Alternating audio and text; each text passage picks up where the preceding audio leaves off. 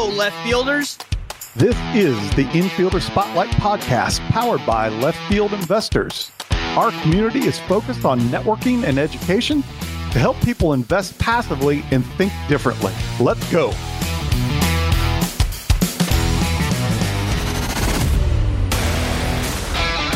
Welcome to the Infielder Spotlight episode, where one of our infielders shared their story with host Chad Ackerman.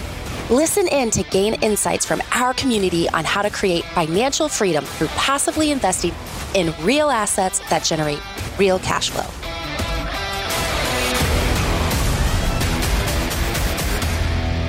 Welcome to today's Infielder Spotlight. You might notice that this is Jim Pfeiffer, not Chad Ackerman. We are occasionally going to do highlight a forum post, and we have a really great one today. Someone posted a question about a passive investing plan and what kind of plan we have. So I'm going to go over what I replied, my plan, which is not very comprehensive and really just a vague strategy. And then I'm going to bring in a guest who's going to go over his very specific plan. And that guest is infielder Pat Wills. And Pat works in software and has been just an incredible resource for left field investors with the crypto bullpen that he runs as part of our infielder group. He also is constantly volunteering to help with other things and has done some awesome work on our website, including implementing the new event calendar, our deal webinar page, and much more. So first, I'd like to say, Pat, welcome to the Infielder Spotlight Show. Thanks for having me, Jim. It's a pleasure to be here. And also, thank you so much for all the contributions you do for left field and the infield. We do appreciate that as well. Of course. Yeah, it's great to be able to help out with something that I care deeply about. Awesome. So the first thing I'm going to do is, again, the question was kind of what is your passive investing plan? And are there any resources and things like that for people to help? And we had a great question and we got some answers. And my answer was not nearly as good as Pat's, as you'll find out. But my focus is on cash flow, right? Because I don't have a W-2. So I have an allocation to speculation and some appreciation assets, but mostly I'm focusing on cash flow, current benefit now. And it's less of a plan and more of a general strategy, right? I'm diversifying by sponsor, asset class, and market. And I also try to think about debt structure and length of investment. So those are some of the criteria when I'm trying to decide how to allocate my capital. I also use low interest rate debt through a HELOC and also my life insurance to do private lending and heavy cash flow investments like the ATMs, because those give cash to me quickly and I can pay down those loans and the interest on those loans. I also have 9 investment tribes through TribeVest, and those each have a purpose, but they're mostly growth focused because we're not taking distributions from those. So I'm not getting cash flow from. The cash flow is immediately invested back into the business and to invest in more properties. I use leverage to amplify returns through syndications. I know when people talk about syndications, sometimes they don't think they're having leverage because you're just investing $25,000 of cash or $50,000, but the leverage comes on the side of the operator. I used to do that through loans on my active properties, but you still get the same leverage through syndication. So that amplifies my returns. And again, the forum question asked about resources, which I think is difficult to come up with resources because each individual is so different regarding their goals and their financial situation. So it was also mentioned that most investment plans that the person that posted saw are based on a target net income figure translated into the number of free and clear houses you have. And so I don't really like that strategy because it eliminates the leverage. It might give you peace of mind to have no debt if you're buying your own assets and you have a bunch of single family homes, but you really do lose something because the return on equity of a house that's paid off is 0. So I still like to have leverage, but that's what the plans had. So I'm not sure exactly how to look at it that way. What I do is I concentrate on my monthly cash flow number. That is the number one thing I'm looking at. How much cash flow do I have so that I'm meeting all my expenses? And then I add a cushion on top of that. And then anything above that, I recycle into my investments. And I really also pay attention to the number one eroder of wealth, which is taxes. And I did get my tax return today, and I'm happy to say that I'm not really paying much in tax because I'm a full-time real estate investor. And if you do it right, which hopefully I'm doing it right, you don't end up paying much tax. So that is how I do it. It's a little bit unfocused, I realize that, but it's my strategy, and I just focus on my monthly cash flow number. So now I'm going to turn it over to Pat, who had a real strategy. And hopefully, if I can figure out how to put it in the show notes, you're going to see his drawing because it's phenomenal. And if it's not in the show notes and you want to see it, just send me an email, jim@leftfieldinvestors.com, and I will share it with you because Pat did a really nice job. So with that, I'm going to turn it over to Pat, and we're going to hear his plan and his strategy. Sure. Yeah. Thank you, Jim. This started as a initial conversation with my wife where I was just scribbling stuff down on a piece of paper. And I'm an IT guy by trade, so I gravitate towards using a lot more numbers rather than just concepts and visual diagrams. So what I was preaching, basically translating off of all the podcasts and resources I've been listening to, was just kind of bouncing. It wasn't sinking in. So I whipped up this diagram to really convey the points that I wanted to convey in a more abstract mode. So a little bit about us. We are both still W-2 employed. We are in capital growth mode. Our shorter term goals in terms of cash flow and income is to get my wife out of her W-2 job, or at least have the ability to do so. She definitely enjoys her work a little bit more than I, but we at least want to have the option to step away if we want. So as an IT guy, I just whipped up a quick diagram in Visio to kind of formalize it a little bit. And we'll just walk through the steps here. The first thing that we did was combine our monthly net income after taxes and then subtracted all the fixed expenses we had associated with it, like a mortgage, insurance, cell phones, that type of thing, to get what our bare bones minimum expenses were. And then after that, we looked at building up a 6-month emergency savings balance with that net cash flow on a monthly cadence. We've stuck towards that 6-month figure, but in the past couple months, I think we're going to grow it a little bit more, maybe go up to 9, maybe a full 12, depending on how things go.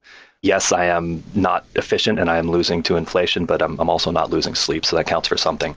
And then once we get our desired savings account balance, we do some very simple arithmetic and figure out what our 5% of that net income is after expenses, and then just automatically put that into a different account and spend it without any questions. We both have access to that account.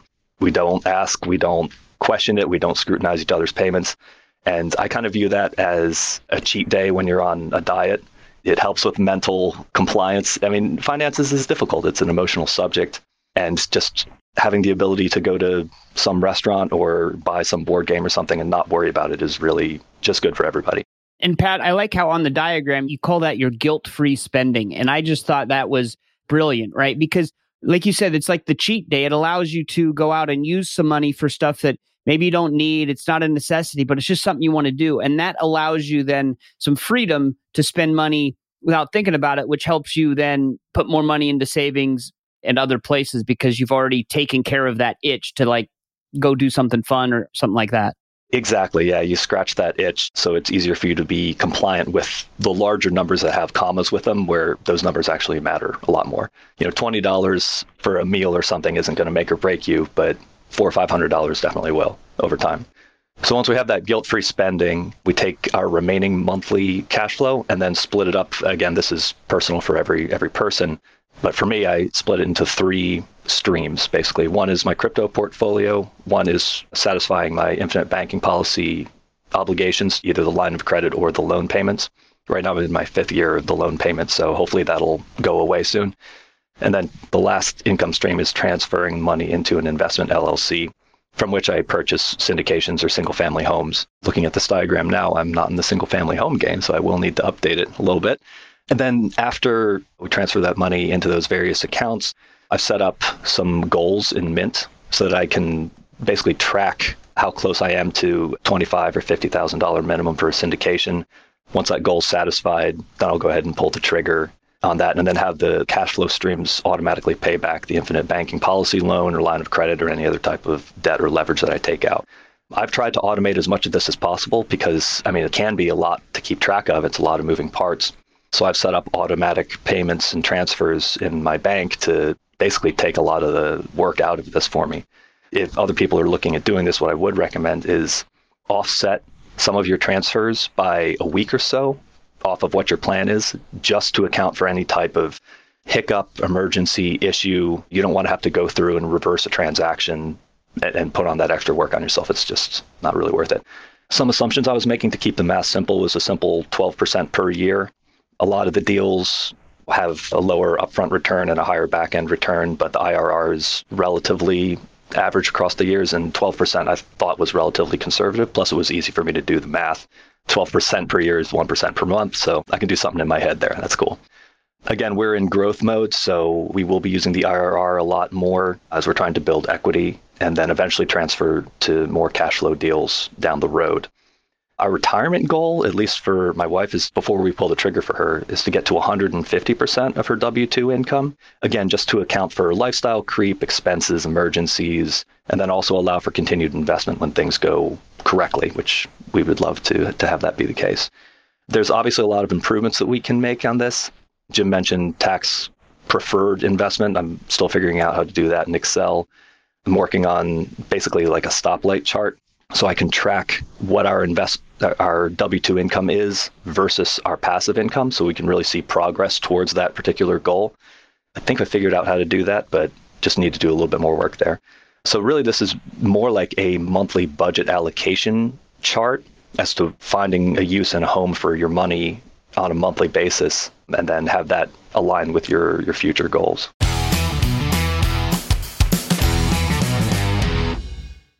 Hey left fielders, it's Matt Piceni, your backstage guide to passive investing. I love sharing what I've learned about passive investing, which frees you up to do the things you really care about every day. If you'd like to improve life for yourself, your family, and leave your corner of the world a little better than you found it through win-win investment opportunities, then let's connect. I can help you transform your life and bring your priorities out from behind the curtains.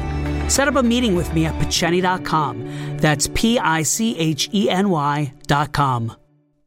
At BAM Capital, we democratize institutional-grade multifamily assets for the individual investor. Since inception, we've averaged over a 31% annualized return net to our investors. My name is Ivan Barrett. I'm the founder and CEO of BAM Capital. I sincerely hope you go to the website capital.thebamcompanies.com and check out BAM Capital.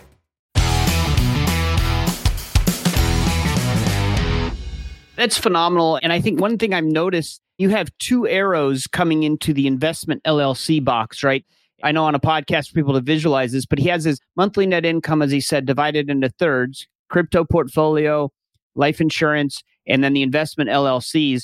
So some of that money goes in the investment LLC, but you also have your life insurance money, some of it going into the investment LLCs. So are you saying that you do use the cash value of your life insurance to do actual investments? Is that what that arrow means? Yeah, I do. Thanks for calling that out. So to draw an analogy for people on right field, I basically set up a drip. So if you have a stock that pays out a dividend, you want to automatically reinvest that into purchasing more of that same underlying stock. I'm doing a very similar thing with my infinite banking policy. So I'll take out a loan against my infinite banking policy, transfer that money into bank account for the LLC, go purchase a syndication with it. And then when the syndication starts paying out, take that money back and pay off the IBC loan. So it's another form of more conservative leverage. Yeah, it's just another amplifier on top of what the syndications offer and provide. And I'm doing the same thing with crypto too. So I've got some nodes and I'm running some DeFi yield farming plays that obviously not taking leverage against a crypto position. That's a bad idea. But all the profits coming in there are just compounding and building up the balance to get further yield. And so with the syndications, when you get distributions to pay off your loan, are you paying the interest only, or do you also pay down the principal, trying to get that loan all the way to zero and then you take another one? I'm trying to pay off those loans pretty aggressively because the company that I'm with has, I forget the term, but it's that stipulation where if you have a balance against your policy, it impacts your accrual rate, your guaranteed dividends rate and all that. So it is more advantageous for me to pay off the loan more aggressively rather than just roll with the interest.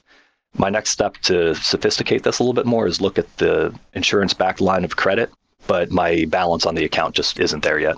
And that's another good option. I haven't done that either. And with the interest rates kind of changing and going up, it might not be as cost effective as it once was. But I think the picture I'm getting, and while I'm looking at it, but also just the general is you get your monthly net income from your W-2s, you and your wife, and then you kind of put it in 4 different places. You have mandatory spending, you have your emergency savings, your guilt-free spending, and then your investments.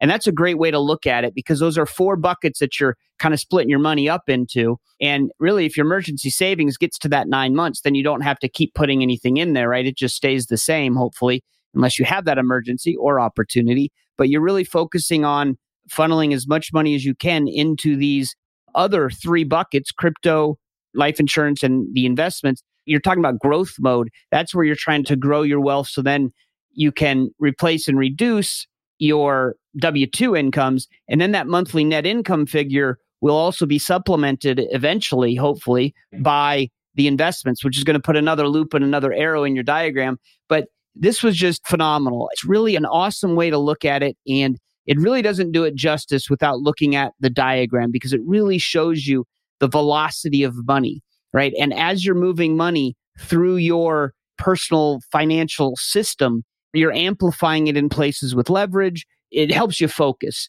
And although I don't have a picture like this, and if I did, mine would be a lot messier, it's kind of similar in what I'm doing, really trying to maximize growth, but also I have cash flow that I have for needs currently. So I think this was a great exercise, and I think people got a lot of value in it. I think you posted yours and everyone else kind of said, oh, that's awesome. And so we didn't get a whole lot more posts on that because we had such an awesome response. So anything else you want to add to this before we close, Pat? You did bring up a good point. So having a visual indicator of where your money is coming from should inform what syndications and what deals you take on. So if I know that the money that got into that investment LLC is free and clear, W-2 income, I can take a deal that maybe doesn't pay out for a year or two and not really worry. But if I know that money is associated with insurance-backed loan and I have interest to satisfy, I'm probably not going to take a deal that hangs out for 2 years and doesn't pay anything. I'd probably want a more cash flow focused, regular monthly cadence payout. So being able to visualize the source of the money would inform your investment decisions a little bit. That's very well said. And I think when I started this passive investing journey, mostly I was thinking, oh my gosh, I sold all my single family and multifamily active property. So I have this huge capital gain and I need to offset it. My first few months was focused on offsetting the tax. So I was investing in syndications that would give me a lot of bonus depreciation. And then I realized, oh, wow, I don't have a W-2. I need cash flow. So then I pivoted and I'm like, okay, I got to invest for cash flow. And so the reason I say that is because what you said is right. You need to understand what you're investing for and have a strategy that matches that. And then you can go forward and implement that strategy. And sometimes what I find myself doing, because I'm a huge chaser of the shiny object, and a lot of people like you, Pat, and others kind of reel me in sometimes, and I appreciate that. But when I chase a shiny object, it doesn't necessarily match my investment philosophy or my investment plan. And I need to do a better job of making sure that I'm investing in cash flowing assets for the most part, because that's where my income is coming. So, Pat, thank you so much for this diagram and your post in the forum. It was phenomenal. We got a lot of good conversation. I got a lot of good education from it. And then also, I'd like to again thank you for all that you've done for Left Field Investors, the website. It's been phenomenal. And the Crypto Bullpen, if people are infielders and they're interested in the Crypto Bullpen, it is generally the first Monday of the month. And that is led by Pat and Eric Ward. So we thank you for that. And thank you for being on the podcast today, Pat. Thanks for having me, Jim. It's always a pleasure. Excellent. And that's all we have for this time. We will see you next time in the left field. Hi, this is Ryan Stieg, one of the co-founders of Left Field Investors, and I wanted to thank you for helping to build one of the most unique and engaging communities out there. You've brought your own skill sets, experience, and knowledge to help create tremendous value in a community that we could never have anticipated. We're excited to hear the stories that each one of you have to bring through this podcast series and to be able to share with our podcast listeners. We want to thank you again for your tremendous value that you've brought to the community and to help it become what it's become today. Thank you, and we can't wait to hear your story.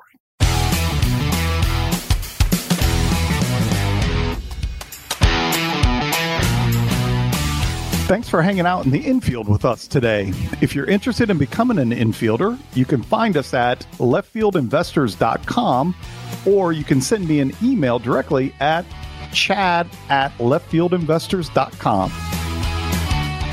Thank you for listening to the Passive Investing from Left Field podcast. If you enjoy the show, please go to Apple Podcast or wherever you listen to podcasts and rate and review the show. This show is for entertainment purposes only. Nothing said on the show should be considered financial advice. Before making any decisions, consult a professional. This show is copyrighted by Passive Investing from Left Field and Left Field Investors. Written permissions must be granted before syndication or rebroadcasting.